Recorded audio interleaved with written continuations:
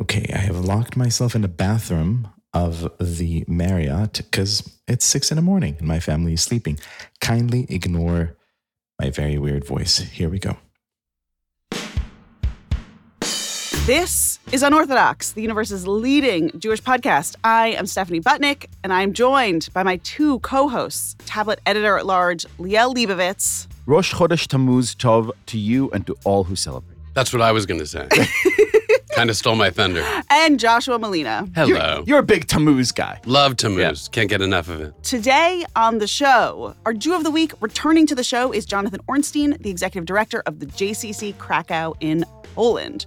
And our Gentile of the Week is Antonio Pagliarulo, who joins us to talk about his book, The Evil Eye, the history, mystery, and magic of the Quiet Curse. It's the most Jewish book title I have ever heard in my entire life. We're discussing superstitions across cultures and so much more poo-poo-poo. Knocking wood, etc., throwing salt over my shoulder as we speak. We're also bringing you the latest installment of our series Across the USA, created with the support of the Jewish Federations of North America. This week, Liel travels to Deadwood, South Dakota to learn about its surprising Jewish history. But first, what's going on this week? Okay. If you have been following this here podcast, you know that I have made some questionable life decisions that have led me into some dark situations. This could be anything, really. I've been in combat on several occasions. I've been shot. I've been stabbed twice. I've had 5 of my ribs pulverized. I boxed semi-competitively. This is to say I've been in a lot of very stressful situations. I'm going to go ahead and say all the stressful situations. And yet, the 3 longest, most stressful hours of my life came this past weekend when I coached my son's Little League team, the Ravens, in the championship game of West Side Little League. We started out the season completely unlike the Mets, actually winning baseball games. Then we continued the season very much like the Mets, inexplicably losing a lot of baseball games we should have won. Again, unlike the Mets, surged through, got ourselves to the championship games. We're standing there. It's a gorgeous day. Kids are nervous as heck. Starting the game, we're building up a massive lead. At some point, the lead's like 12-0. Other team scores 2 runs. It's 12-2. I'm thinking, this is okay. We could do this. This will be over in about an hour, and we'll all go celebrate. Everyone will be very happy. And then comes the 5th inning. And the Bears, bless their souls, put up a heck of a fight. Start scoring runs.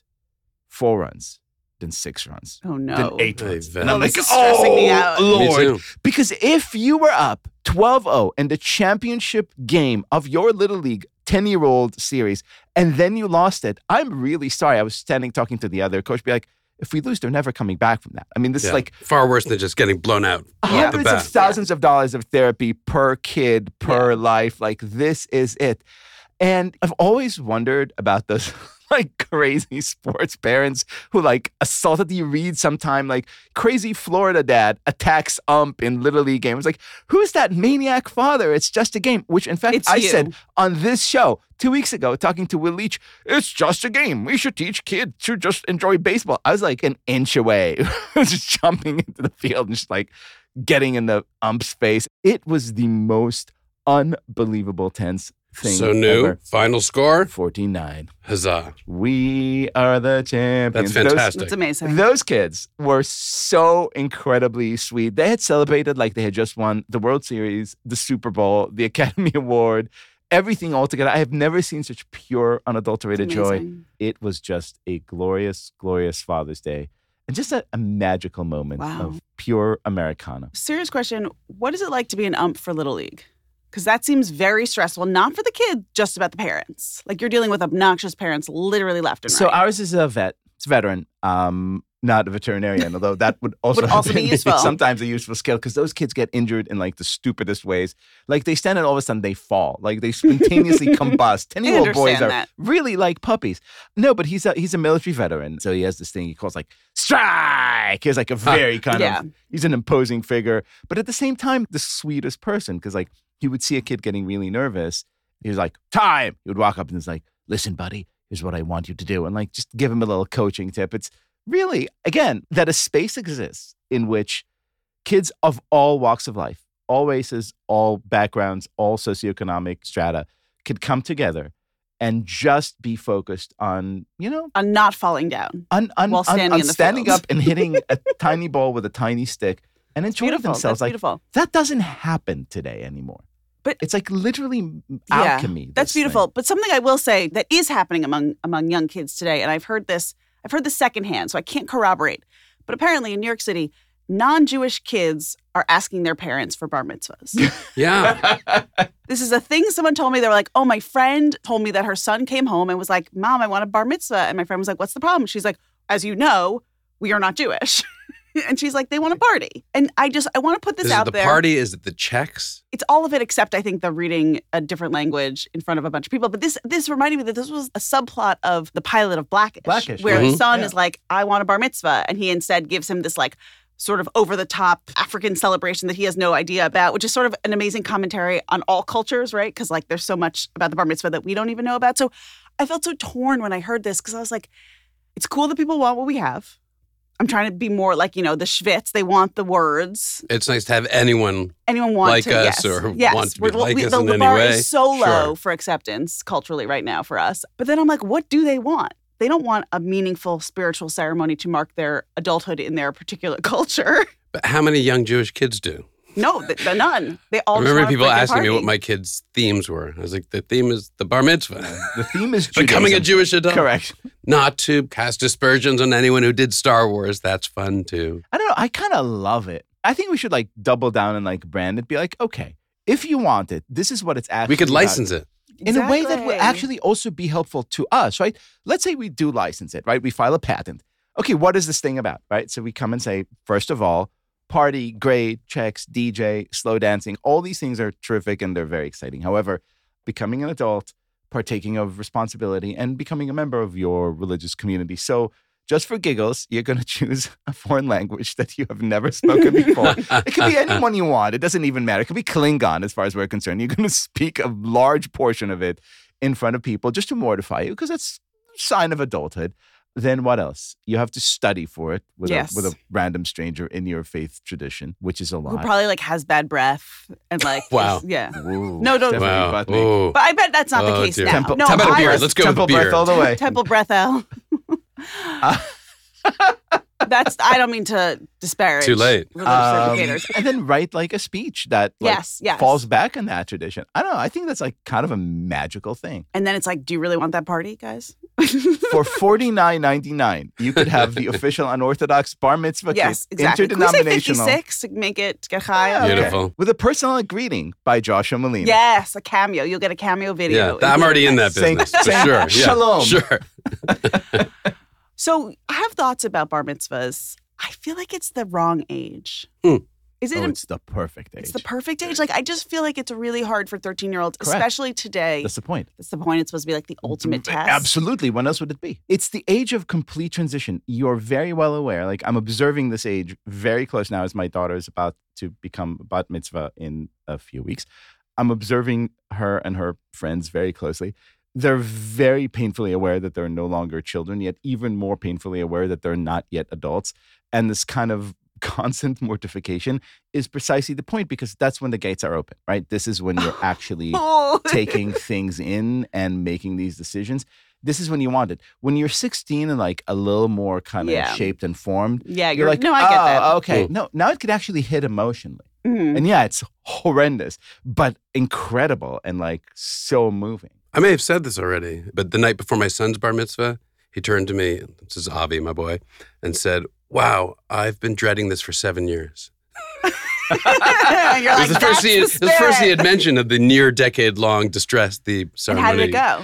From my point of view, great, but he's not a show pony. I don't think he liked everyone looking at him. As someone who liked performing and liked all that stuff, at 13, were you comfortable on a stage? Was it part of how you saw it? Were you already interested in theater and acting then? I was definitely way into theater already, but I think in credit to my parents and to my teachers, I Fran. didn't look at it. I didn't think of it as a performance. Okay. I felt the importance of the moment. The And I roar. actually never loved in yeshiva leading davening, so it wasn't my favorite thing to do.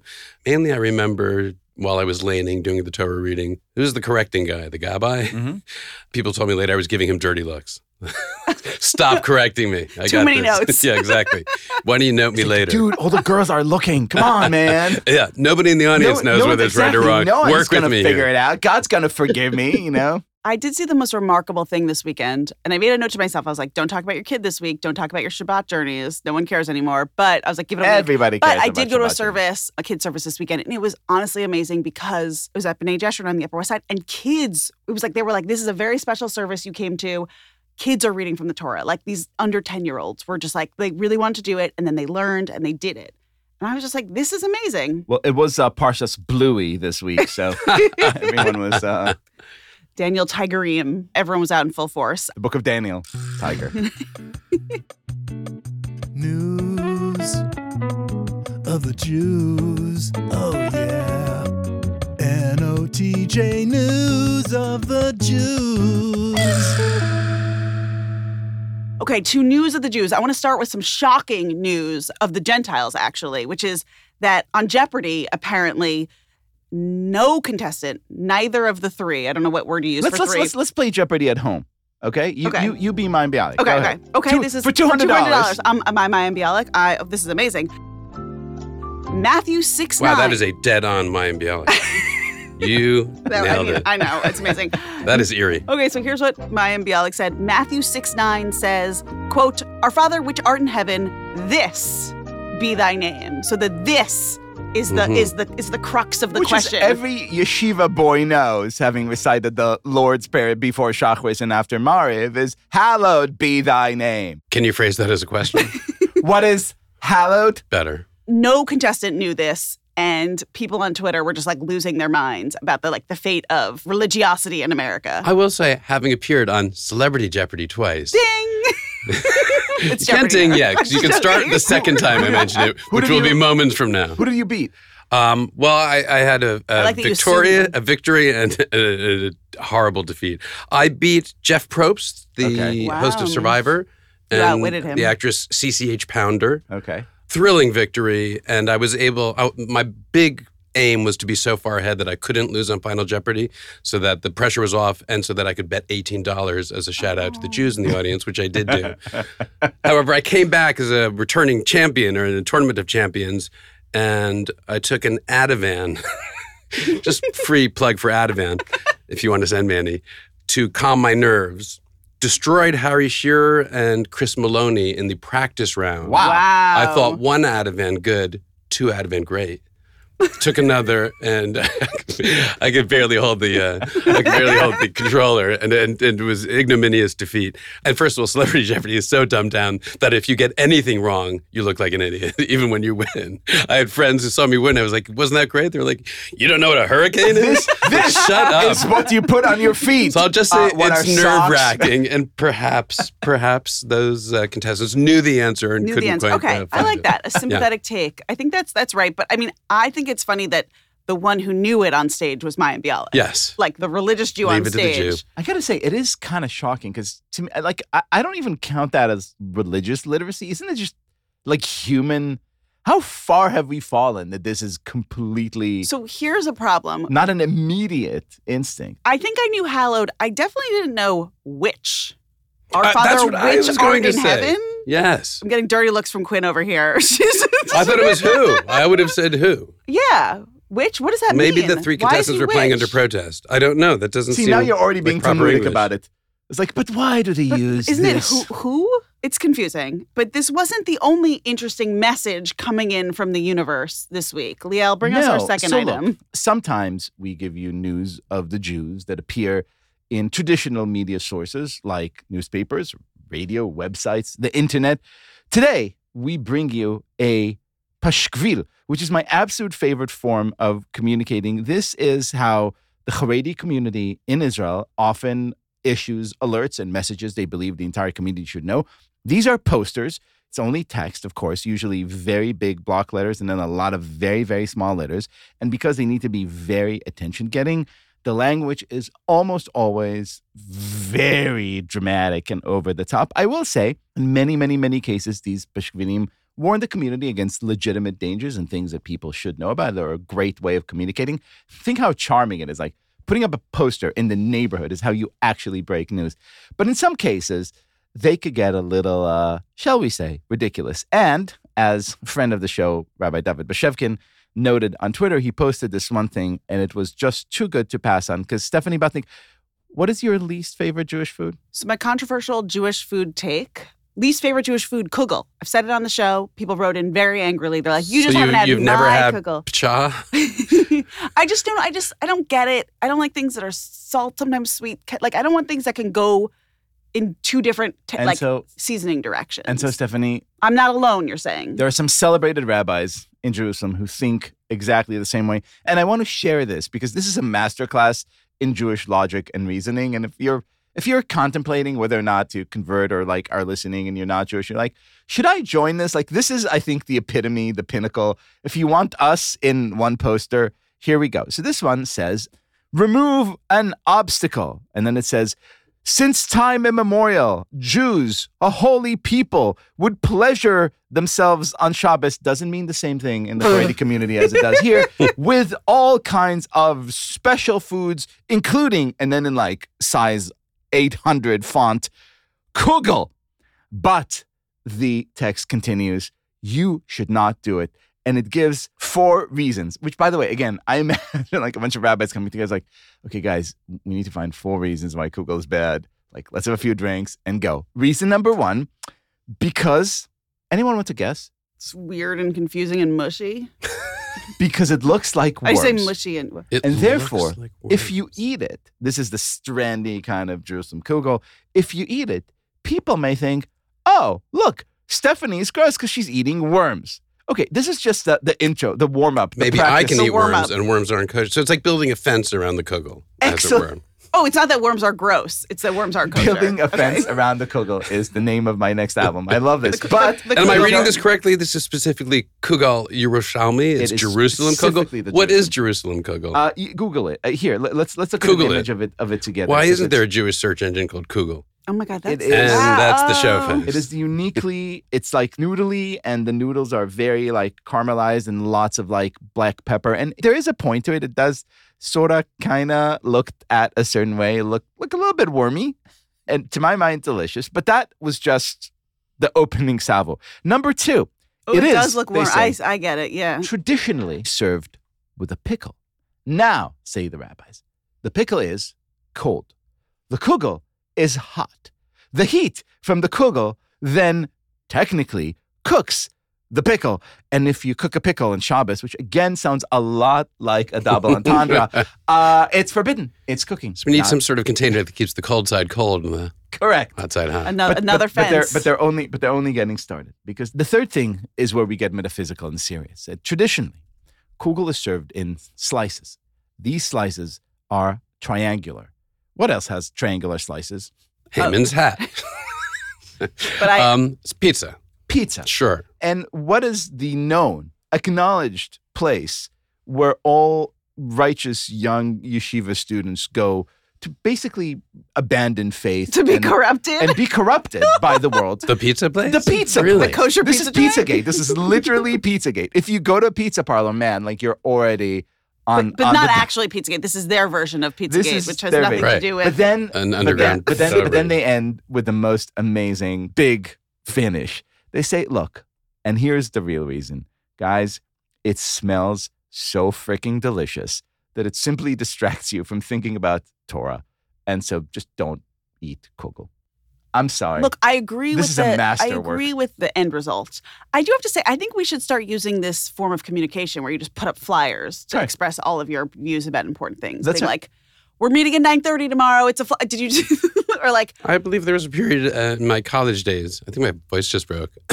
There's that bar mitzvah chat. There was a time during my college days where I wasn't getting along with our roommates, and this is how we communicated. I'm not the garbage man. Put that on the wall. And then someone else wrote, I know, I like the garbage man. That's how we would communicate. Do college kids still use like the whiteboard on the door? Is that still a thing that exists? Isn't it so charming? I mean, what a great way to go through life. Like, you actually have to be in a neighborhood, walk around, look at things, and people be like, yeah, you know what sucks? This thing that I totally don't like eating. Yeah. Don't eat it, man. Okay, so we should all just post our food hot takes, cold takes around this office. That would be funny. Actually, Over on the everyone Upper write West in. Side. La Vera Pizza on 95th is very delicious.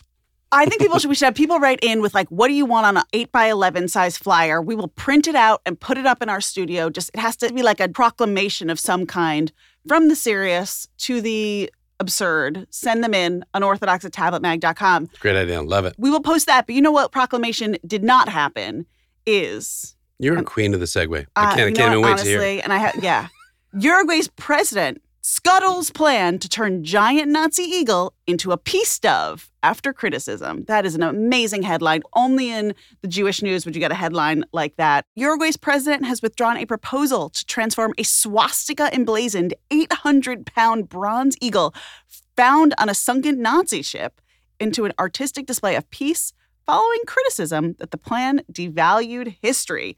So basically, they recovered this thing from a sunken ship in 2006. They were going to put it in a museum, but people were like, that's offensive. All these ideas were offensive. But recently, Uruguay's president offered another idea, which is that they melt it down and refashion the Nazi eagle into a dove of peace.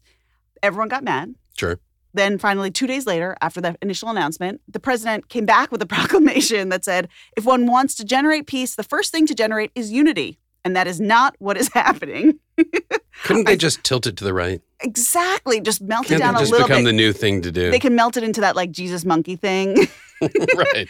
He says, I still think it's a good idea, but a president has to listen. You guys are looking at this photo? Yeah, because look, the photo is lovely, but the years underwater have done very little to diminish the glory of said 800-pound eagle. But one quote in the piece is from a Uruguayan writer named Mercedes Vigil, which I've never heard of, but the name is just too perfect.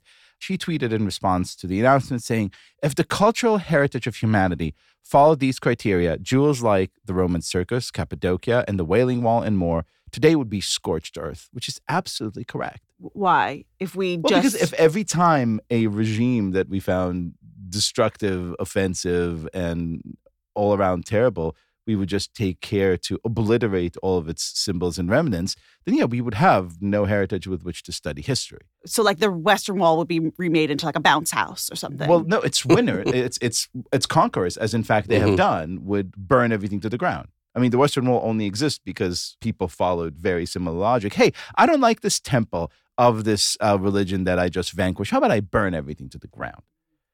Don't do that, is the answer. We get so upset. Leaving things in Taliban historical context seems like a fair approach. Right. I was more drawn to the quote, and not really for the quote itself, but attributed to Uruguayan historian and humorist Diego Del Grossi.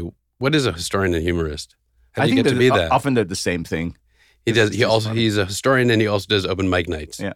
But he said turning a Nazi artifact into a peace dove would be like if Mexico turned its Aztec sacrificial stones into camping tables. Which is both historically interesting and humorous. That's right. Humorous. I do like this idea that like we could turn, I mean, I don't think they'd have to melt it down because this is one of those big like eagles with in its claws gripping a swastika. Yes, that was my question. Were they going to keep the swastika, just have a peace dove holding it? Yeah, I don't know. I feel Or like does the whole thing get melted down? I don't know. I feel like I do like this idea that we can like play with something. I mean, this was gone, right? This just resurfaced. This wasn't like you also don't have to put it up. It's okay. Like you found it in the bottom of the ocean. It is not incumbent upon you to say, you know where this should live? A city square. That's okay. There are other things you could put up. It's not part of your country's heritage, Uruguay. That's true. Don't play that game. Just stick it up on eBay. You'll get a buyer in a day. Exactly. It'll be us because I think it would look great in this studio. It would. It would call the eagle Herschel.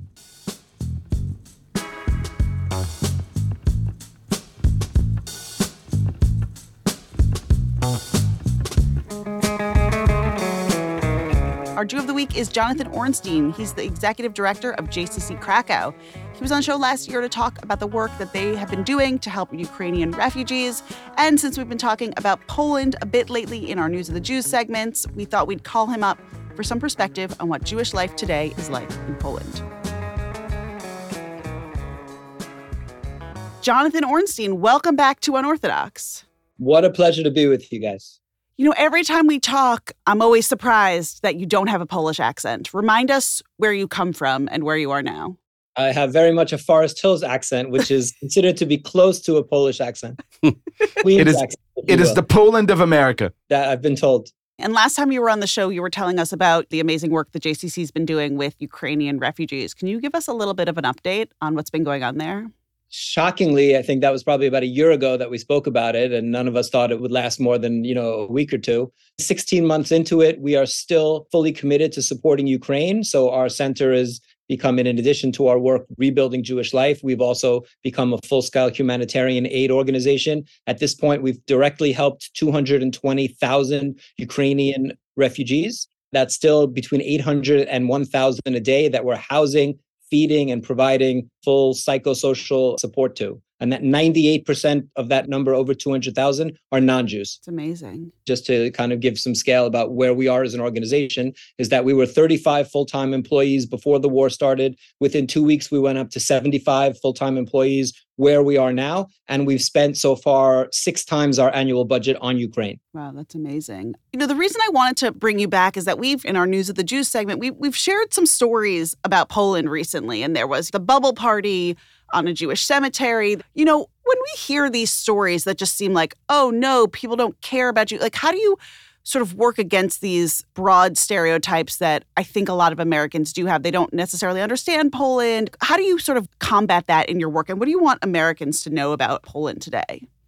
There are 2 places in the world that every Jew is an expert on. Israel and Poland, right? Someone's never been to Israel. They have no plans to go, but they'll tell you exactly where the line should be drawn in the Golan and this, and experts on Israel for certain reasons. And everyone's an expert on Poland because of the trauma, because of the Holocaust, and the fact that this such a deep wound for the Jewish people is within living memory. Poland today is a very safe, positive, good place to be Jewish. What I can tell you, yes, there's anti-Semitism here. There's anti-Semitism, unfortunately, everywhere. As a community leader who's been living here for 22 years, if you ask me the top 10 issues, challenges, problems I have rebuilding Jewish life and running a community here, anti-Semitism, local anti-Semitism doesn't make the top 10. And I don't think that that's something most community leaders around the world would say. The non-Jews that are around us are our partners. And the only reason we're able to have such success in rebuilding Jewish life, in people finding out they're Jewish and then rejoining the Jewish world, is because there's a positive environment in Poland that's conducive to Jewish life, despite problems. And I will say that anytime there is something happens in Poland, it becomes a big story just because it fits our predisposed ideas about Poland. We all think we know Poland. We all think Poland is a terrible place, and that therefore anytime something happens, we go, aha. But after 20 years here, I don't think there really is the aha. It's one of the places where Jewish life is going in the right direction. And I wish more communities were going in the direction that Poland's going. I'm curious, you said anti-Semitism isn't one of the top 10 challenges facing the Polish Jewish community, which I'm very glad to hear, but begs the question, what are the top challenges? For us, we're a Jewish community center that's serving every aspect of the community, from preschool, which is the first Jewish preschool to open since the Holocaust, to BBYO and Hillel. All that we're doing is the money is raised overseas. So we're completely dependent on overseas donations, pretty much the United States Jewry, to support all our work. So if you ask me the top 10 problems, I would probably say the first 7 are raising and what we're doing, and number 8 would be fundraising. No, but the issues of the government with Holocaust memory are problematic, not as much for us on the ground, just because what we're trying to do is to say to the Jewish world, Poland is a place of 1,000 years of Jewish history. Poland is also a place, of course, of unbelievable Jewish tragedy in the last 100 years. But Poland is once again a place of Jewish life. And therefore, we want the Jewish world to be able to embrace Poland once again and to reconnect Poland. So that's a big challenge for us, for people to not see Poland only through the prism of the Holocaust. We say you come to Poland, it's not Auschwitz period, it's Auschwitz, comma. And that's a big difference. What is the size of Poland's Jewish population? Between 15,000 and 100,000 is very approximate. And the problem is that people are still coming out of the woodwork and finding out that they have Jewish roots. So there are some people that I know they're Jewish and they themselves don't know they're Jewish. So it's very hard to count. Are you guys a resource for that? Yes, absolutely. We have a genealogist. We are a resource for people that, most of the young people that are in our community didn't grow up traditionally knowing they were Jewish and found out somewhere along the way that they actually are Jewish. You have another big project coming up, right? Will you tell us about the Ride? What is it? The Ride of the Living? Ride for the Living. Absolutely. So first of all, March of the Living also goes from Auschwitz to Birkenau, which is very important. And we work with them and support it. But to be honest, the Jewish people is very much about Aliyah. And I don't know from Auschwitz to Birkenau if you're making much improvement there. So we decided that we should go from Auschwitz to the JCC, to go to a place of tragedy, to go to a place of light and hope and optimism. So this is the 9th year we've been doing a bicycle ride. It's about 60 miles. We have 200 people from all over the world who are coming to participate. We have 2 Holocaust survivors that do it with us. I'll actually do it on a tandem bike with a 94-year-old Holocaust survivor next week. We have the U.S. ambassador doing it. Greg LeMond has been to do it with us. And then there's also a feature documentary that's coming out that will pre-premiere at the ride called For the Living, which looks at our bicycle ride as a response to genocide. I think everything that we're doing in Krakow, we're trying to say that the most important value in Judaism is not history and is not memory and is not commemoration. Those things are important, but at the top of the pyramid is life. And what our community is about, life and finding a positive, and always looking to say that the Holocaust is something that was not the end of European Jewry and that there are lessons to learn from it. And one of those lessons is that the Jewish response to tragedy has always been and must always been to move forward and to build and to rebuild. So, Jonathan Ornstein, how can people find out more about the JCC Krakow? You can go to friendsofjcckrakow.org, ridefortheliving.org, holocaustsurvivorday.com, which is a holiday that we created to honor and celebrate Holocaust survivors that was celebrated in 20 cities around the United States, including in Gracie Mansion a few weeks ago. Or just Google us, and we'd love to have people stay connected, and we're appreciative of your continued unorthodox interest. Thanks so much. We'll chat with you soon. Thank you. Thank you, guys.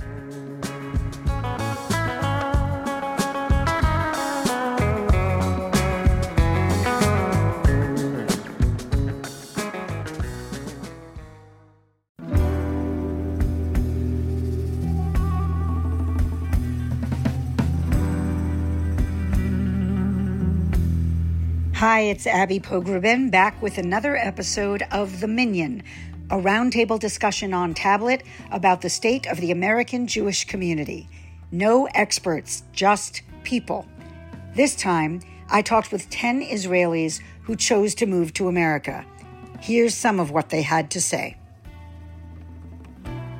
I grew up in a Hasidic community in Israel, in Bnei Brak. So when I left the ultra-Orthodox community, I was put under the box of secular, which definitely doesn't work for me. I think what I found for me in America is that my Jewishness, it's much more private.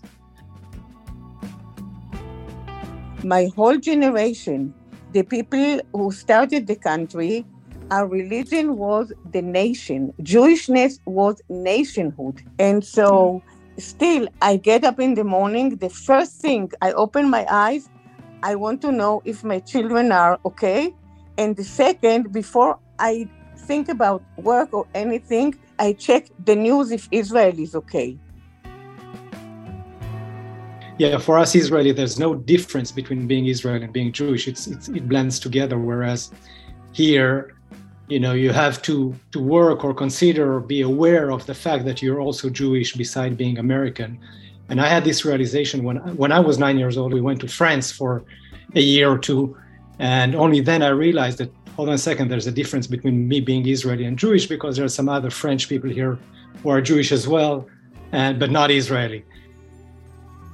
Well, I think that not necessarily American Jews, but American as a whole, they, think Israel still lives in the dark ages. You have camels roaming the streets, and I've made a very conscious decision to go with Momentum to Israel with only American ladies, because I wanted to see Israel through their eyes, which was very enlightening because they had very different thoughts than what I knew about Israel.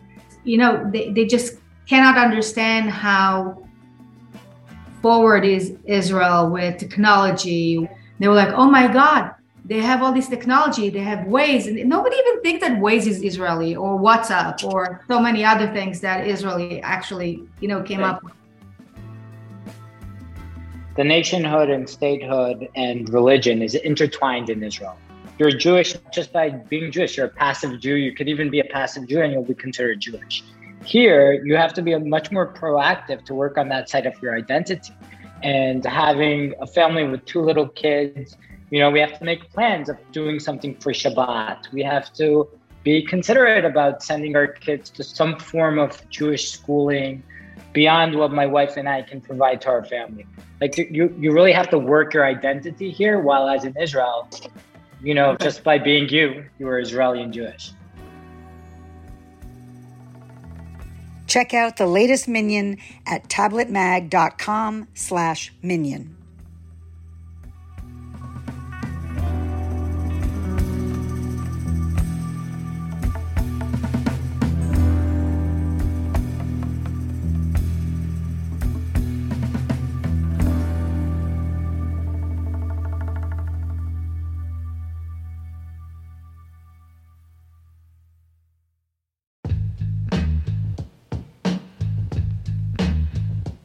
We are excited to announce Tablet's first ever essay competition, First Personal. Our editors are looking for previously unpublished work by writers living in North America who have never written for Tablet before. They are seeking submissions on the theme of belonging. Where do you feel at home or no longer at home, physically, spiritually, or culturally? How do you find community or a sense that you're a part of something larger than yourself? Are there places where you feel a sense of belonging or alienation or both?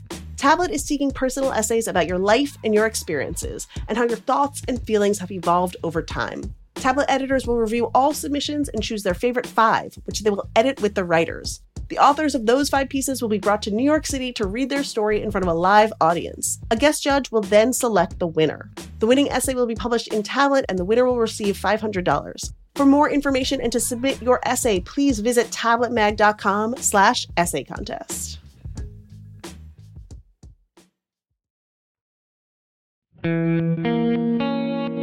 Mailbox, got a letter in the mailbox, got a letter in the mailbox, mailbox. All right, to the mailbox. I'll start. This one reads, "Hey, Unorthodox. I want to ask about the Yiddish expression Shanda far die Goyim, or Shanda for the Goyim. It seems to be used to describe 2 different things in English. One is a Jew who does the work of a non-Jewish elite power structure, similar to an Uncle Tom, and a Jew whose horrible actions reinforce stereotypes about the Jewish people to the world at large, like Bernie Madoff. Which one is the right one? Thanks, Benj." I have to admit, I've never heard the first one. I've only heard the one like the Madoff, Shanda for the Goyim, Weinstein, Shanda for the Goyim. Like that's the one that resonates someone with me. who behaves badly. Although he raises a really interesting question, because maybe kind of inherent, like deep down inside in that statement is also the understanding that this kind of stereotypical thing kind of empowers the type of non-Jewish power structure that is used to keep us down. Because the entire assumption that we're money-grubbing heaps is a way that the Gentiles traditionally used against us. So actually 2 is 1. Yeah. The latter is the former. I also think that the first one I feel like people were so upset with the Kushners because of their role in the Trump administration. And so that is sort of the first version of this, which I never really thought. Which, for the record, I think is a profoundly idiotic way of looking at the world. And this is not a political statement. It's an ontological statement. Can be like, I'm upset with these Jews because they represent political party I don't like. But I just mean that is the first strain of the second one. But I've actually never really heard the first one. So I don't know. No, it's like when people say capo. I think that's what they're saying. And I've not heard Shanda for the Goyim as a synonymous phrase. Right, because capo would mean precisely someone who's working actively against Jewish interests. I mean, you can't say that someone like Bernie Madoff set out to work like for all of his, mishigas. Like, it's not set out to work. Is a nice way to do. Explicitly against Jews. Yeah, but he except for Elie Wiesel, we totally fucked up. But he preyed on the intraness of Jewish social circuit. The Jewish social circuit, but not in the service of the Gentiles. No, right? Not in the service of himself. Yeah, in service of himself. A big money grubbing Gabe. Yeah. Yeah, that's true. On an unrelated note, but a great opportunity to mention another job of mine.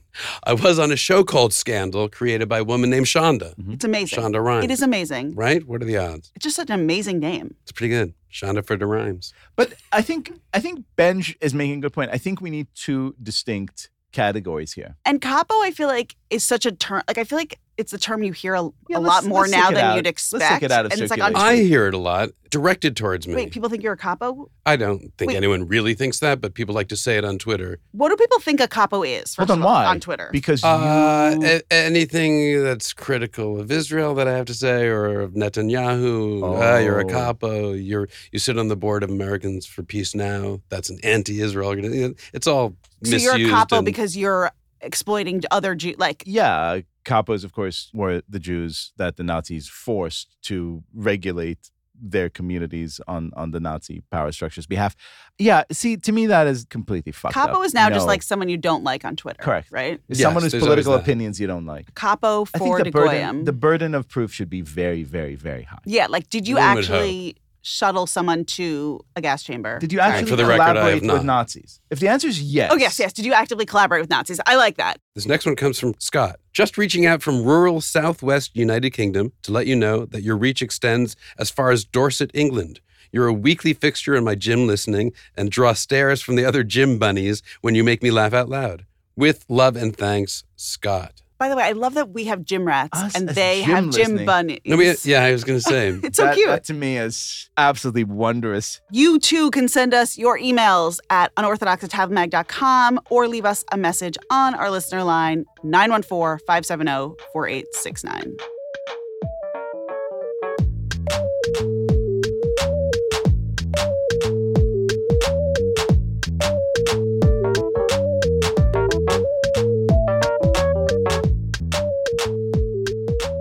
Our Gentile of the week is Antonio Pagliarulo. He writes about spirituality, witchcraft, and paganism, and the intersection of folk magic with popular culture and religion. He joins us to talk about his new book, The Evil Eye, The History, Mystery, and Magic of the Quiet Curse.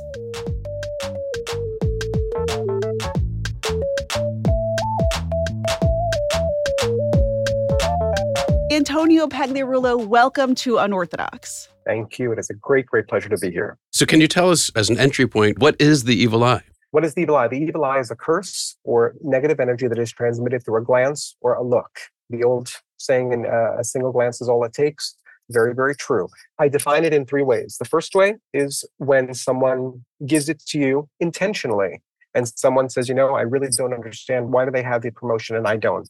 They don't deserve it. Why did they get the marriage? Why do they have a happy life? Why do they have the kids? It's intentional. That jealousy and resentment, those emotions are intentional and they're literally giving it to you because they don't want you to have that. The second way is unintentional. You can give the evil eye unintentionally by saying, oh my God, the baby's beautiful. A custom is to, in many cultures, to say, oh, God bless afterwards, or to spit. Knocking on wood, that's to ward away the evil eye. And that's an unintentional way of giving the evil eye. You didn't mean to do it, but the possibility is still there because you might have some underlying jealousy or resentment that you're not connecting with, but you still could give the evil eye. So you're going to have those little rituals afterwards. The third way is by bragging and by boasting. And that's how you bring it upon yourself. That's when you go out there and you talk about the flashy new house, the car, my job is great. You're posting your vacation pics on Instagram and Facebook, and you're just talking about how awesome everything is. And look at me and here, and you're putting a spotlight on yourself. So I got a text message last night that felt very relevant to this interview. It was a friend, and she texted me saying, is the evil eye Jewish? How do you respond to someone who says, is the evil eye X cultures? Most scholars will tell you that the evil eye goes back at least 5,000 years. It goes back to the ancient Egypt. We know that eye symbology and symbolism goes back there. They painted eyes on the sides of boats. You have the eye of Horus. You have the eye symbolism on coffins. And some will tell you that it goes as far back as Mesopotamia. We have this symbolism of the eye being a protective symbol way, way back. But no one culture can really claim it. It's kind of amazingly universal in a way. And that's why it has this enduring appeal and stigma and just staying power, right? Oh, it's literally, when you say it's ubiquitous, I mean, I remember years ago being younger, and here I grew up, in the Bronx and in the city and in Manhattan, and you'd want to go to magic shops, and you'd go to the city and you'd come here and maybe one or two in the boroughs here and there, and you'd see symbols like the Nazar or the Hamsa or the Mano Cornuta, the Italian one with the horns.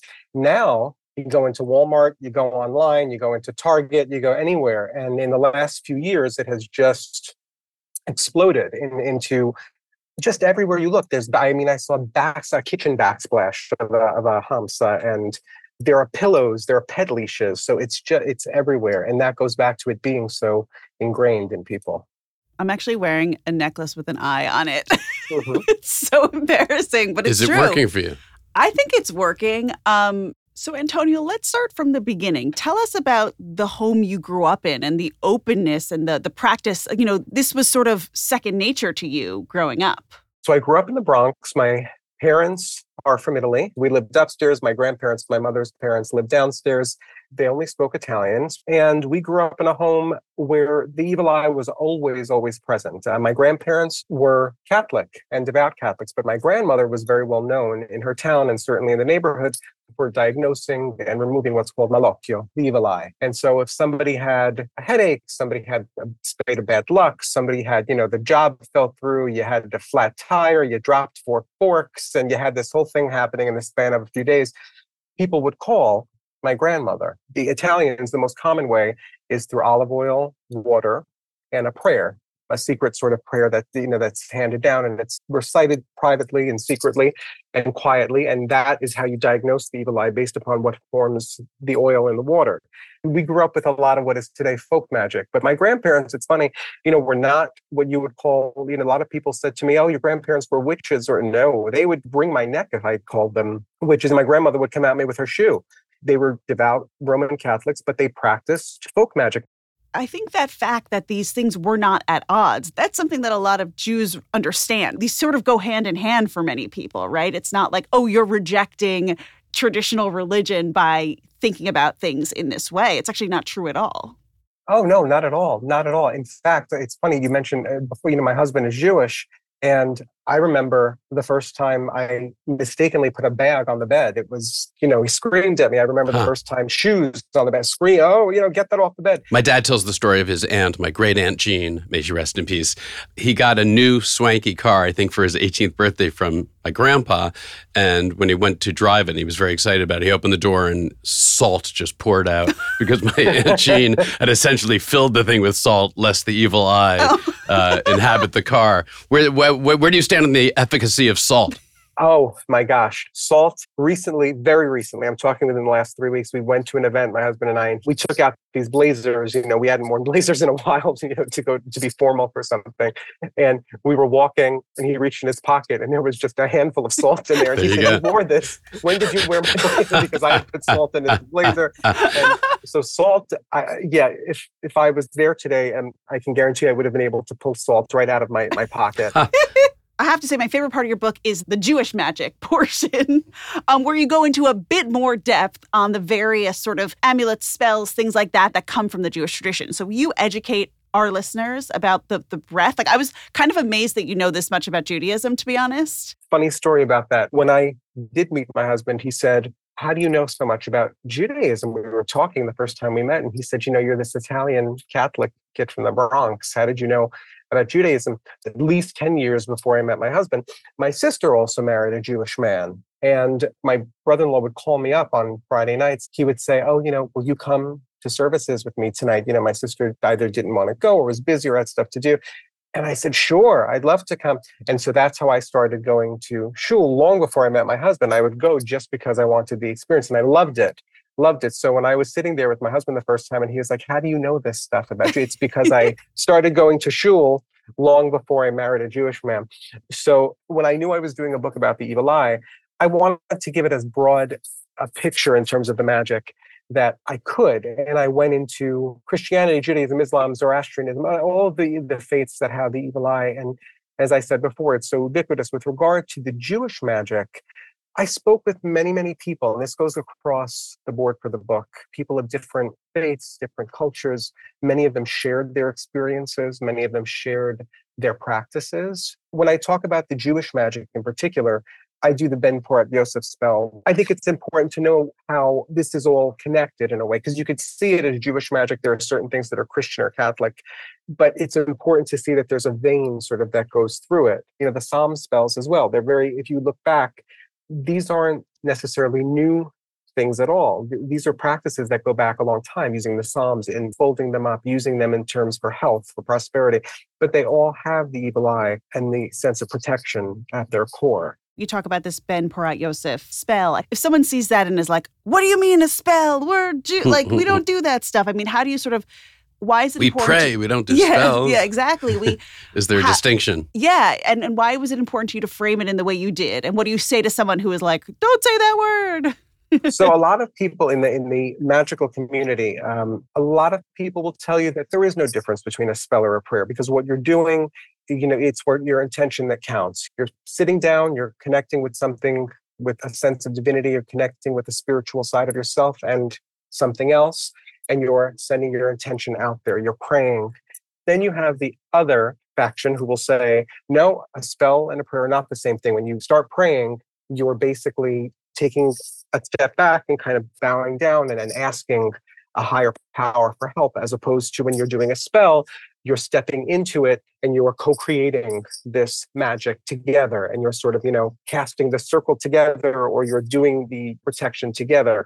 And I think we all, whether or not we want to admit it, your prayer is a spell. You blow out your candles on your birthday. If you didn't know it, that's a spell, creating that wish. You're putting energy out in a specific direction. Putting energy out into a specific direction. And so, if you want to be specific from the magic perspective, that's a spell. You're spitting when someone gives you a compliment, or you're saying, I was going to ask you about that one. That seems very Jewish. Yeah. Poo-poo or tfu-tfu. Yeah. Poo-poo, yeah. Poo-poo-poo. Very big. The power of saliva. Huge. That's a spell. And I do that all the time. Yeah. I started reading the book, which is wonderful and I'm enjoying, as a skeptic. And then I thought very quickly, I'm like, oh no, I'm bought into so much of this already that I just haven't really examined it, because I'm a big poo-pooer. In many ways, you're a big poo-pooer. No, it's true. I mean, even reading about some of the stuff in your book, I'm like, don't even write those words. Like, don't even tell me about the bad things that could happen, because I think that we are either as a society, I mean, I think particularly Jews, I think particularly Italians, I think there is this sense of like, don't tempt fate, and this openness to the fact that like there are forces outside our control, and whether or not we intellectually understand them or how we classify them, I think we're all sort of very permeable to them and open to them. Oh, yeah. It goes back to also when, and I mentioned this, when somebody says to you, oh, how are you? How are you doing? The response is, oh, all right, thank God. Could you, not bad, thanks. It's very rarely, I'm doing great, I'm awesome, it's great, everything's perfect and wonderful, thank you. We certainly don't do that in Italian culture. We were taught to say, thank God, everything's, it's going, it's all right. Baruch Hashem.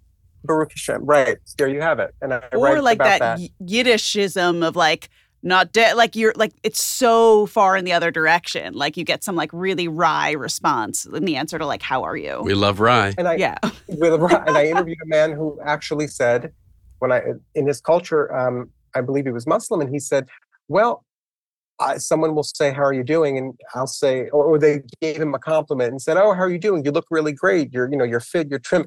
And he immediately said something to the effect of, yeah, thanks. But this morning I fell and almost broke my leg because I tripped on something and it was a big fiasco. Thank God I'm okay. And he actually said I had not tripped and fallen, but I felt the need to say that to make it sound like I had a less than perfect sort of physique or body or something, because someone gave him a compliment.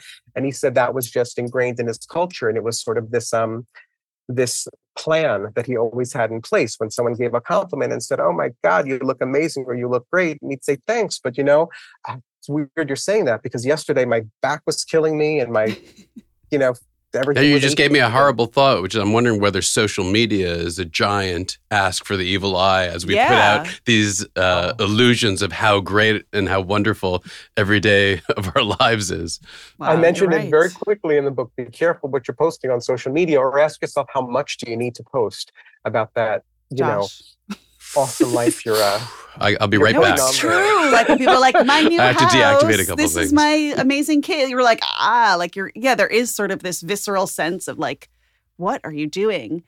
Well, there, the new house. Yeah, but do you need, you post a picture of the new house. That's nice. But do you need to post a picture of every room? Do you need to show how shiny everything is and how, think about that before you post. Well, what about the fact that like right when we moved in, my mother-in-law gave me like the thing to put in the top corner with the red string and the bread like this. And then under the crib when the baby came, she was like, we have to tie this string. And I was like, okay, I'll take all of the protection I can get. So Antonio, you told us a little bit about your home growing up. Now you're married to a nice Jewish guy. What does your house look like? What's your practice like? What does your life look like now? Our practices are, believe it or not, very separate. And yet we just have tremendous respect for each other's practices. And it just works. You know, we have 2 hamsas. As soon as you walk in, you'll find it. I do have bunches of herbs that I talk about that I use. Sometimes I string those based upon the time of year or the time of month.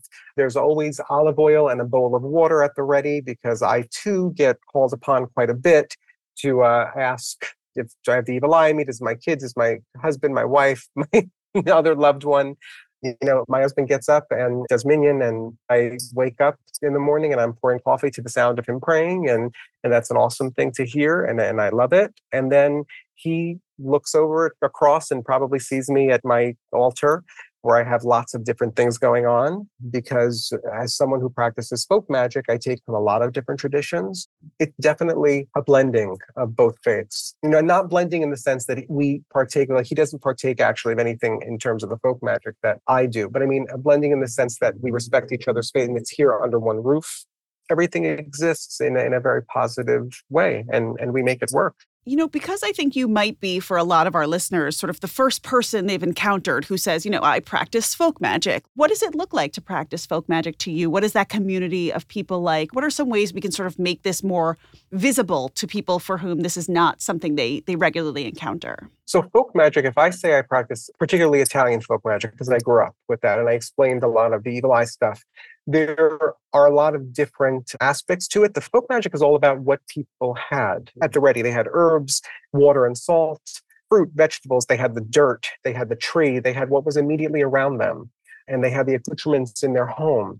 That was where the folk magic happened. You know, you can be practicing folk magic actually without saying any types of prayers. You know, some people practice folk magic by making a protection water and boiling bay leaves and rosemary together and using that water as something to protect your home, to bless yourself, to bless your car, to bless whatever it is.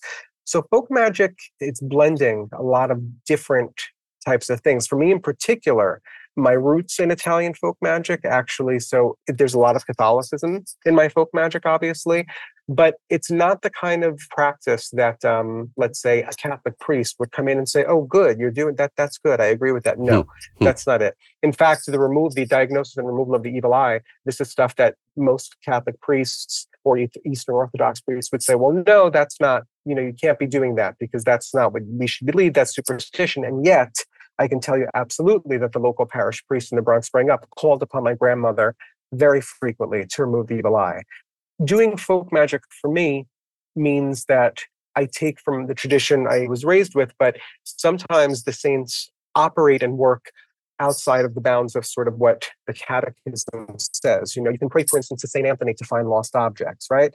But you also make offerings. You can offer him a white lily. You can offer him salt. You can offer him, sometimes we offer different types of, I like offering liquor strega, which is the Italian liqueur, or you can do different types of liquor. You make offerings.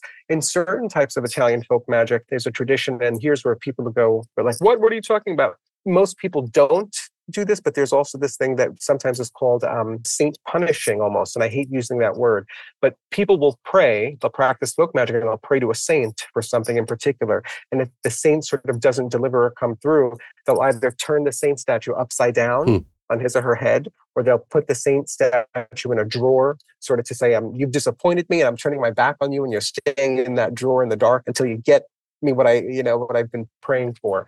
For me, it's working with not only the aspects of Catholicism that I was raised with, but it's also working with the other metaphysical traditions that I have been educated and trained in. So yes, there are a lot of people who say, oh, you know, are you comfortable with the word witch or witchcraft? And yes, of course, that's what magical practitioners are very comfortable with. We understand that we walk between two worlds. Folk magic is always about what are you doing to not only empower yourself or to change a situation or to help heal or correct the situation through magic or through prayer, but also it's the community, it's your people, it's people who just need you in general.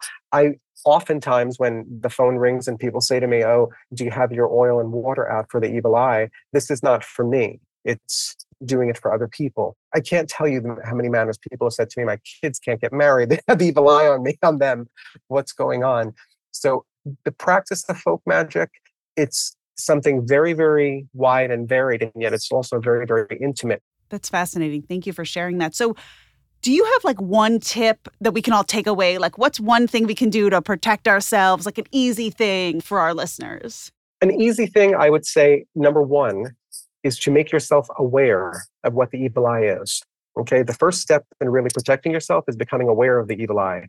The book that I wrote is a friendly reminder about an unfriendly topic, and that's the topic of jealousy and envy. And a lot of people don't want to talk about that. They don't want to admit that they've been jealous, or that they have been, or someone else, is jealous of them or envious or resentful. Becoming aware of it is the first step, and recognizing it is the first step. And what goes along with the awareness, I would say the simplest thing is to literally, most people have salt in the house, okay? You want to take some salt, take your thumb, dab your thumb in the salt, and somewhere you can dab it on your clothing, you can dab it in the middle of your forehead, you can put it on your keys if you want to. That is a simple ritual because most people have salt and will use it. Also, if you don't want to use salt, I go into the book about the power of saliva and spit to transmit, as I say. It's an old practice. Women would lick their thumbs and run it right over their child's forehead in the middle there or over the heart here. And that was very protective of it because what's stronger, than a mother's love like that. So those are simple practices, but you don't have to be a mother to do that. You can lick your thumb and do that to yourself as well. And that is known to ward off the evil eye. So these are simple practices, but highly, highly effective.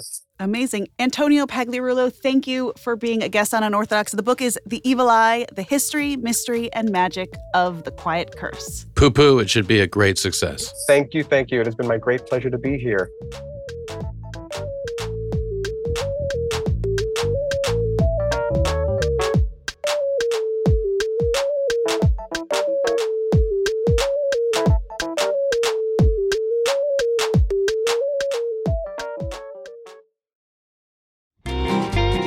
This episode's Across the USA segment was produced with support from the Jewish Federations of North America.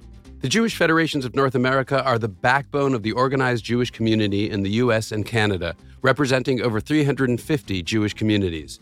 They raise and distribute more than $1 billion annually, including through planned giving and endowment programs, to build flourishing Jewish communities domestically, in Israel, and around the world. For more information, visit jewishfederations.org.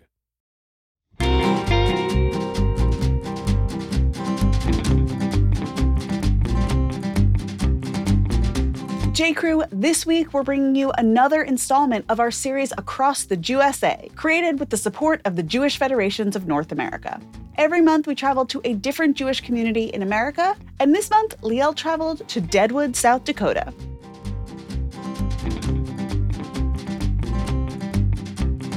Wilmington, Delaware, gonna find a jelly there, looking for a dreidel in the cradle of the heartland. Lots to see in Lakewood, Jersey, but there's a man of shepherds down in Louisville, Kentucky, North, South Carolina, looking for lox in a country diner. I can say we're on our way all across the USA.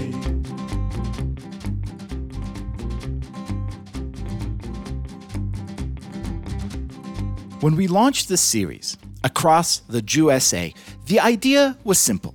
Go and visit communities all over America to see what Jewish life looks like outside of New York or Los Angeles or Chicago or anywhere else you'd expect to find Jews. So we went to Seattle and Louisville and New Orleans.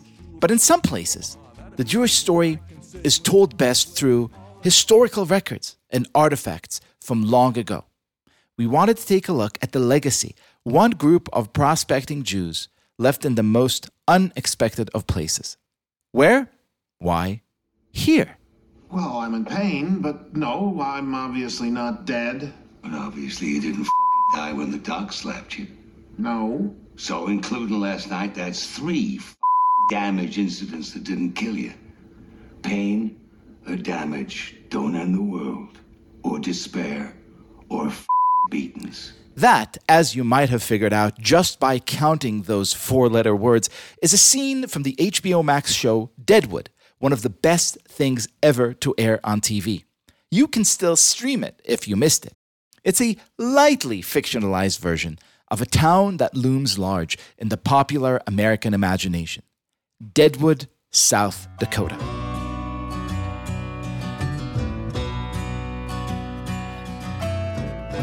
The town's real history reads like something straight out of Hollywood. One day in 1874, Colonel George Armstrong Custer, 2 years before his death at Little Bighorn, leads an expedition to the Black Hills of South Dakota and announces the discovery of gold. So naturally, settlers flock to the region, hoping to get rich quick. They don't care much that the area is sacred to the Lakota people, who call it Owayasuta, or to approve things. The newcomers noticed a bunch of dead trees in the gulch and gave their town its new name, Deadwood. And truth be told, the name fit the town's new vibe like a glove. Eleanor Alphonsine Dumont, better known as Madame Mustache, soon sauntered into town and set up a successful brothel. Dora Dufran soon did the same, as did the impeccably named Dirty M. And before too long, Deadwood had a thriving prostitution scene, serving a population that soon mushroomed to 5,000 and then 12,000 and then more. The law didn't much care about such vice, or for that matter about anything else really, murder included, which is why Deadwood soon became home to such legendary Wild West figures like Wild Bill Hickok and Calamity Jane. But Deadwood needed supplies, and Deadwood presented opportunities, and Deadwood didn't much care about pedigree, which is why, pretty soon, Deadwood welcomed the Jews. The Jewish population was just one of many minorities that came out to the Black Hills in this area. We had Chinese, English from Cornwall, England, Scandinavians. They all kind of came out here, and this area became basically a large melting pot with the idea first to make money, but then second of all, to actually settle and raise their families out here as well. And so that Jewish population that you were talking about, there were quite a few people that set up along Main Street that were merchants. We'll meet these merchants soon, I promise. But first, we have to meet the man speaking. He's Mike Runge. He's not Jewish, but he has one of the most interesting jobs in the world. He is the city archivist of Deadwood. So sure, the city is very different now than it was in its heyday. It's more Holiday Inn than Doc Holiday, and Main Street is lined up with casinos and t-shirt shops and other tourist attractions. But down at the basement of City Hall, Runge keeps Deadwood's past alive, including its storied Jewish past. And recently, he made a discovery like no other, digging about 4 feet under Main Street a few years back and finding fabric. But we also this. have in here the scraps of newspaper that we found in 2019 that were from the Deadwood 4 Points Archaeology. What's really kind of neat about this is these items are carbonized paper. It was involved in a fire. We're still trying to figure out the dates. But as I pull this back and you start looking at these, one of the things you're going to notice is that if you look close enough, the ink from the newsprint is actually on here. The reason this is so important, especially for the Jewish population, is this is the first artifacts we found in an archaeological context of the Jewish population that once lived here in Deadwood. In a small box lay 45 small fragments, each no larger than a quarter, blackened by fire. But when I looked closely, I could make out Hebrew letters. One fragment clearly read Lashana Haba'ah, as in Lashana Haba'ah B'Yerushalayim, the concluding sentence of the Passover Haggadah. So could it be that I was looking at fragments from a Haggadah that the Jews of Deadwood, sometime in 1876 or 1877 or 1878, read as they ate their matzah and drank their 4 cups down the block from Wild Bill Hickok? I was getting excited. I am not going to lie. And so was Runge. I'm getting goosebumps just talking about this because paper in an archaeological context doesn't exist. The fact that this stuff was carbonized and we have fragments of this, I mean, this is directly tied to the Jewish population that we can do that. That is just unbelievable. It's unheard of. It doesn't happen on a daily basis. So it's been a really fun project. So now I was giddy, and I wanted to meet these badass Jews, these men and women who left behind comfortable lives out east and came here to this gorgeous strip of God's land to find their luck and build a new community. So I enticed Rungi to hop in my car and take a ride up to the local cemetery. All right. So first and foremost, welcome to Mount Moriah Cemetery. This was established in 1878 by Lawrence County. There are approximately 3,600 people buried in here. One of the things that's kind of interesting and where we're standing at right now is the gateway going into the cemetery.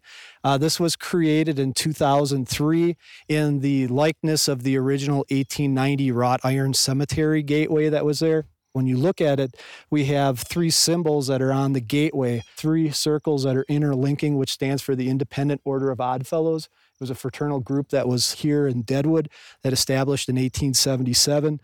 In the center is the square and compass, which is for the Deadwood Masons. And finally, on the far right, if you notice, is the Star of David. And the Star of David is for the Jewish population that was out here that established Mount Zion, and that's where we're going to be headed to as well. Mount Zion is the Jewish section of Mount Moriah Cemetery. The first thing you realize when walking through the wrought iron gates of Mount Moriah with that giant Star of David is that this isn't an ordinary cemetery. For one thing, it's impossibly gorgeous, with dramatic views of the Black Hills covered by pine trees and black-eyed Susans, a yellow wildflower that adds a touch of beauty to this already stunning landscape. For another, it's a tourist attraction, drawing upwards of 100,000 visitors every year. But strangest of all, maybe, are the names of the small streets that divide the cemetery into sections. Jacob, Boaz, David, Jerusalem. It feels like a deeply Jewish place. But before you can get up the hill to Mount Zion, the section where all the prominent Jews who helped build this town are buried, you have to visit some other folks first. So as we walk up to the celebrity graves, we go past a bunch of names and different individuals. James Leighton Gilmore murdered a gentleman along the Fort Pierre to Deadwood Trail and was convicted and executed here in Deadwood on December 15th, 1882. And then if you take about 10, 12 steps further, you run into the grave of Dora DeFran. She was a madam that operated 4 bordellos in Lead, Deadwood, Belle Fourche, and down in Rapid City as well. She also, believe it or not, hired Martha Canary to clean one of the houses down there as well. Martha Canary, for those of you who aren't Wild West obsessives like yours truly, is better known as Calamity Jane, the famous sharpshooter and legendary Wild West figure. Her last wish was to be buried by her good pal Wild Bill, who was shot in the back of the head at a poker game in August of 1876. And here they both are, in graves right near each other, these 2 larger-than-life figures still large in death. But if you would like to meet the Jews of Deadwood, you have to continue and climb up the hill. Jews got the top of the hill, huh? They got the top of the hill, yep. I think it was in 1890 is when the Jewish community came together and purchased this area up in Section 4 to create it for Mount Zion. The interesting thing, too, is you're going to notice, and I think this is a Jewish tradition about putting rocks on headstones. You'll see that throughout the cemetery, but it's kind of neat that, that's carried over, not just here, but throughout the entire cemetery as well. That indeed is the case. Little rocks lay on almost every tombstone. But when we finally reach the top of the hill, we notice something else that's different. All of a sudden, all of the tombstones are in Hebrew. And every tombstone tells a story about an amazing Jewish individual or family who helped build this small outlaw town into an oversized entry in the collective American imagination. The Coleman family was really significant. They were early Jewish merchants. Their daughter, Blanche Coleman, went on to become the first South Dakota congressional delegate and she's buried up here, so we'll see that as well. The first South Dakota congressional delegate was a Jewish woman. Yes. That's amazing. Yes. The Colemans didn't just produce South Dakota's first congressional delegate, who by some accounts was also South Dakota's first Jewish baby. Blanche's father, Judge Nathan Cohen, was the town's lay rabbi. He was beloved by his congregation and by his non-Jewish neighbors alike. The local newspaper, paying him the ultimate compliment, endorsed him by writing, "He is no slouch. He is a Western man." The Colemans also built the town's first synagogue in the basement of their spacious home. Spacious, I say, but not quite as swanky as the home of their neighbor, in life as well as in death, Harris Franklin. Harris Franklin was born Finkelstein in Russia and arrived in Deadwood in 1876, penniless. He went into wholesale liquor sales, which, as you also heard in our Louisville episode, was one way Jews made their living as they moved out west. And business was booming. So pretty soon, the newly minted Mr. Franklin expanded into banking as well, and then into the hotel business. The home he and his wife built for themselves, a beautiful, dark red brick Queen Anne-style mansion, is still around, not too far from the cemetery.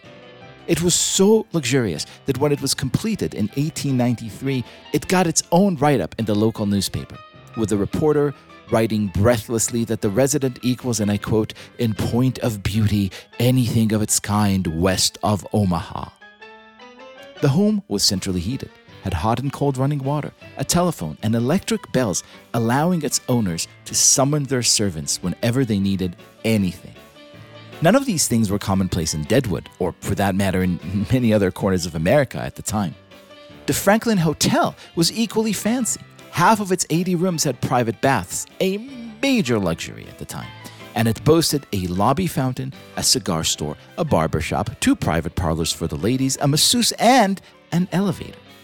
The hotel, too, still stands, reminding the millions of tourists who flock to Deadwood every year looking for that old-timey Wild West vibe that this here town was built by Jews.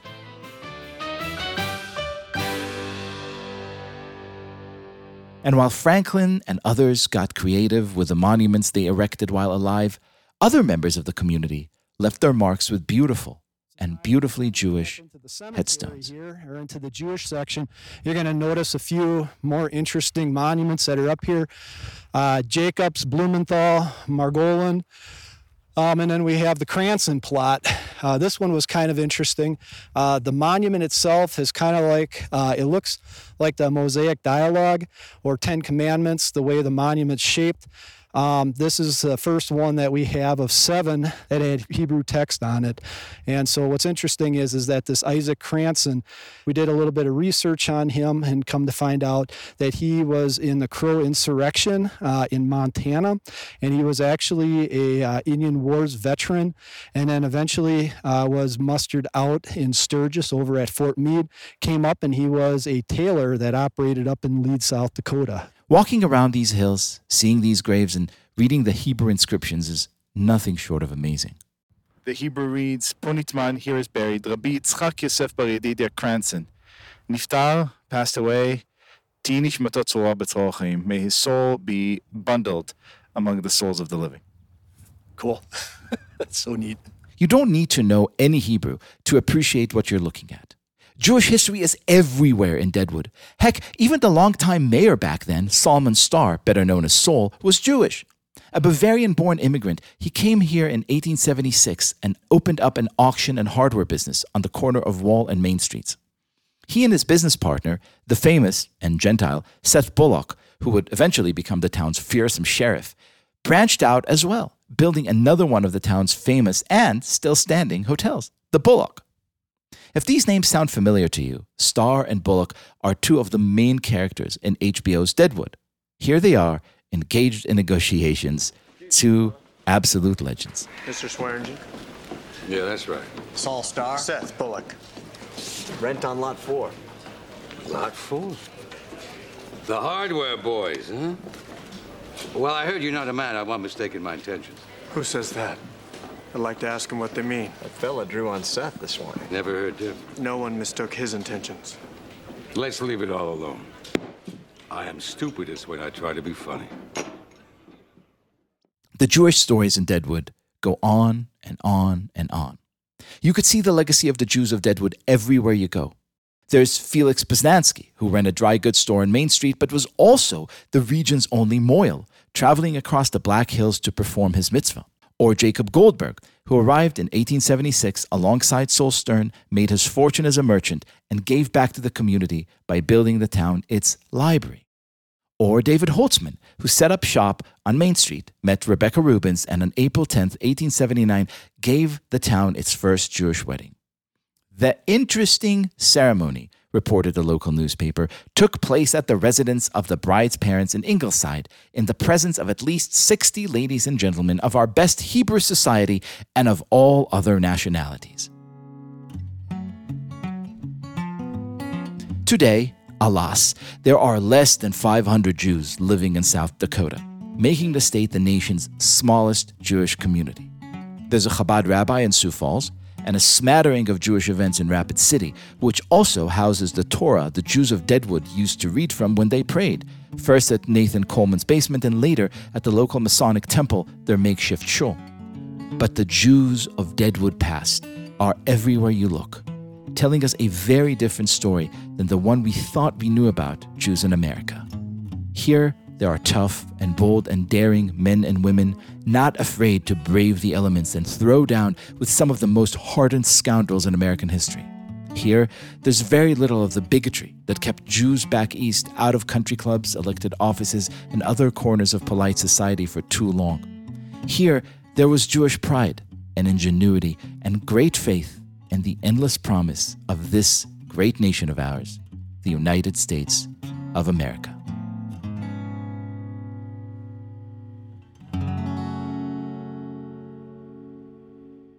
But hang on a second.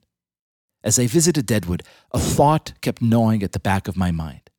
Sure, I loved and admired these fierce Jewish cowboys, but I was born in Israel, the indigenous homeland of the Jewish people, and as a Zionist, I celebrate the miracle of returning home to our ancestral lands. And it made me think about America's indigenous people, the Sioux and the Dakota and the Lakota and the Oglala and all the other nations that called these parts home long before the new arrivals came along to find their fame and fortune. So I felt like there was just one more thing I had to do before I left South Dakota. I drove down to the Pine Ridge Reservation, about an hour away, to go pay my respects to one of America's most sacred spots. There is no official landmark here, no plaque, no visitor center. Just a weathered, wooden, handwritten sign that tells you the story of what happened here at Wounded Knee.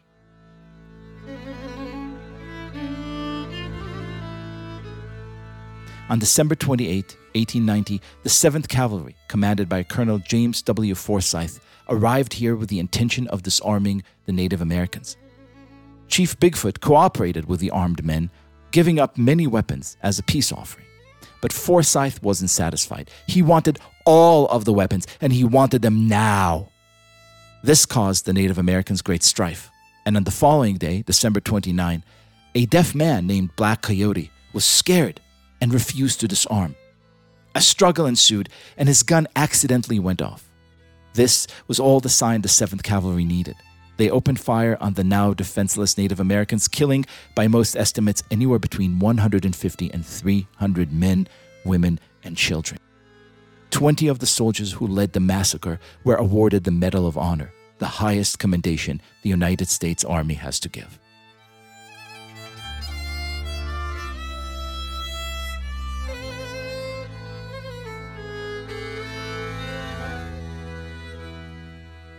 Congress has since passed a resolution expressing deep regret for what happened at Wounded Knee in 1990. I felt that in telling a story of Jews and of how the West was won, I owed the Native Americans a little bit more. I owed them, at the very least, a prayer. I didn't record my time saying the Shema by the gravesites of the dead at Wounded Knee. To do so would have been disrespectful. Nor did I record my conversation with the young men who stood right outside the memorial telling us about their reservation, Pine Ridge, one of the poorest places in America, and about how the water pipe had just burst some time ago and now there was no running water in their homes. But I drove back east that day, feeling as if I've told my children, who joined me on this journey a more complete story of what America is all about. A story about American ideals that are also deeply Jewish ideals. A story of tragedy and opportunity, of violence and transcendence, and of people understanding, as the Jews following Moses in the desert once understood, that there was nothing inherently promised about our promised lands. What makes nations great is the work people put in to make them better, not only more prosperous, but also more just. A very Jewish story, everywhere alive and well in South Dakota. You can catch up on the rest of our travels across the USA at tabletmag.com/JewSA.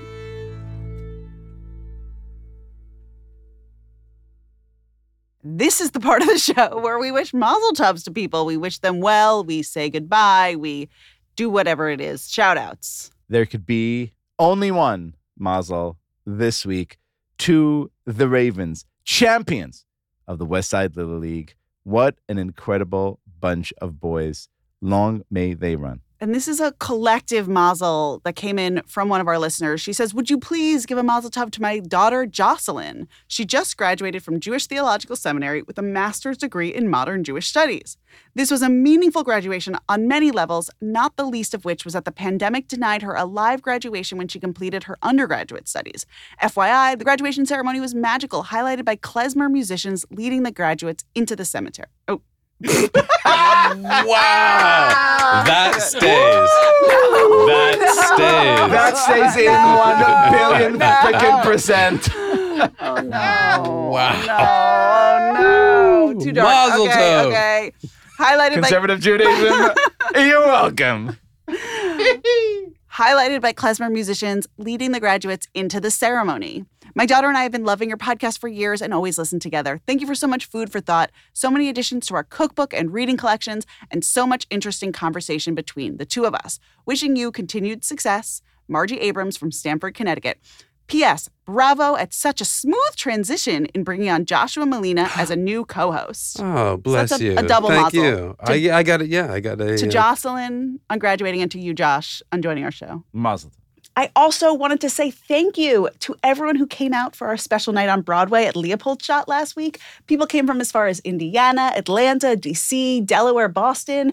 It was so amazing to meet everyone and to get to see our own Joshua Malina in action on stage. So thank you to everyone who was with us for a very, very, very special night.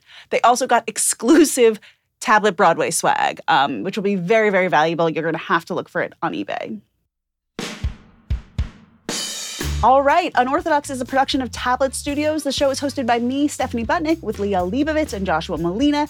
Get your Unorthodox merch at tabletstudios.com. We're produced and edited by Josh Cross, Robert Scaramuccia, Quinn Waller, and Ellie Blyer, and our team includes Tanya Singer, Courtney Hazlett, Daron Risquet, with help from Sam Hacker and Jordana LaRosa.